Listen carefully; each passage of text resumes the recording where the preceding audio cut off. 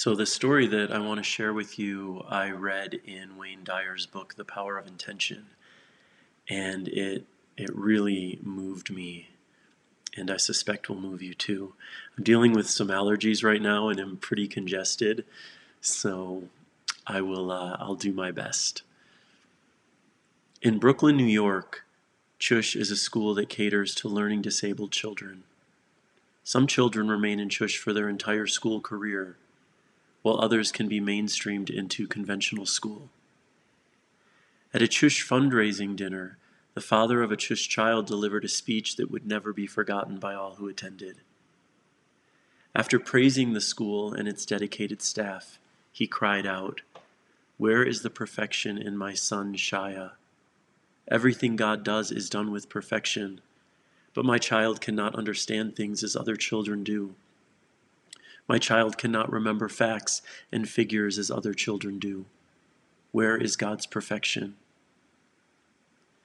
The audience was shocked by the question, pained by the father's anguish, and stilled by the piercing query. "I believe," the father answered, "that when God brings a child like this into the world, the perfection that he seeks is in the way people react to this child." He then told the following story about his son Shaya. One afternoon, Shaya and his father walked past a park where some boys Shaya knew were playing baseball. Shaya asked, "Do you think they'll let me play?" Shaya's father knew that his son was not at all athletic and that most boys would not want him on their team. But Shaya's father understood that if his son was chosen to play, it would give him a sense of belonging. Shaya's father appreciated one of the boys on the field and approached one of the boys on the field and asked if Shaya could play. The boy looked around for guidance from his teammates. Getting none, he took matters into his own hands and said, "We're losing by 6 runs and the game is in the 8th inning.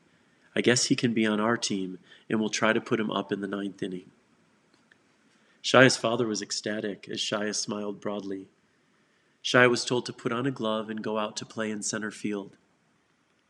In the bottom of the 8th inning, Shaya's team scored a few runs but was still behind by 3. In the bottom of the 9th inning, Shaya's team scored again and now had 2 outs and the bases loaded, with the potential winning run on base. Shaya was scheduled to be up. Would the team actually let Shaya bat at this juncture and give away their chance to win the game? Surprisingly, Shaya was given the bat. Everyone knew that it was all but impossible because Shaya didn't even know how to hold the bat, let alone hit with it. However, as Shaya stepped up to the plate, the pitcher moved a few steps to lob the ball in softly so Shaya could at least be able to make contact. The first pitch came in, and Shaya swung clumsily and missed. One of Shaya's teammates came up to Shaya, and together they held the bat and faced the pitcher waiting for the next pitch. The pitcher again took a few steps forward to toss the ball softly toward Shaya.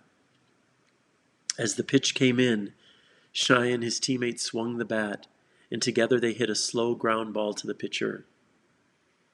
The pitcher picked up the soft grounder and could easily have thrown the ball to the first baseman. Shaya would have been out, and that would have ended the game.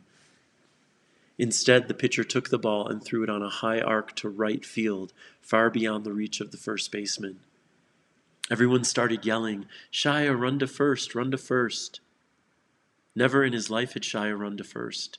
He scampered down the baseline, wide-eyed and startled. By the time he reached first base, the right fielder had the ball. He could have thrown the ball to the second baseman who would tag out Shaya, who was still running.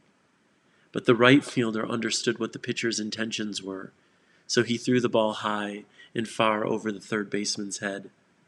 Everyone yelled, "Run to second, run to second." Shaya ran toward second base as the runners ahead of him deliriously circled the bases toward home. As Shaya reached second base, the opposing shortstop turned him in the direction of third base and shouted, "Run to third." As Shaya rounded third, the boys from both teams ran behind him screaming, "Shaya, run home." Shaya ran home, stepped on home plate, and all 18 boys lifted him on their shoulders and made him the hero, as he had just hit a grand slam and won the game for his team.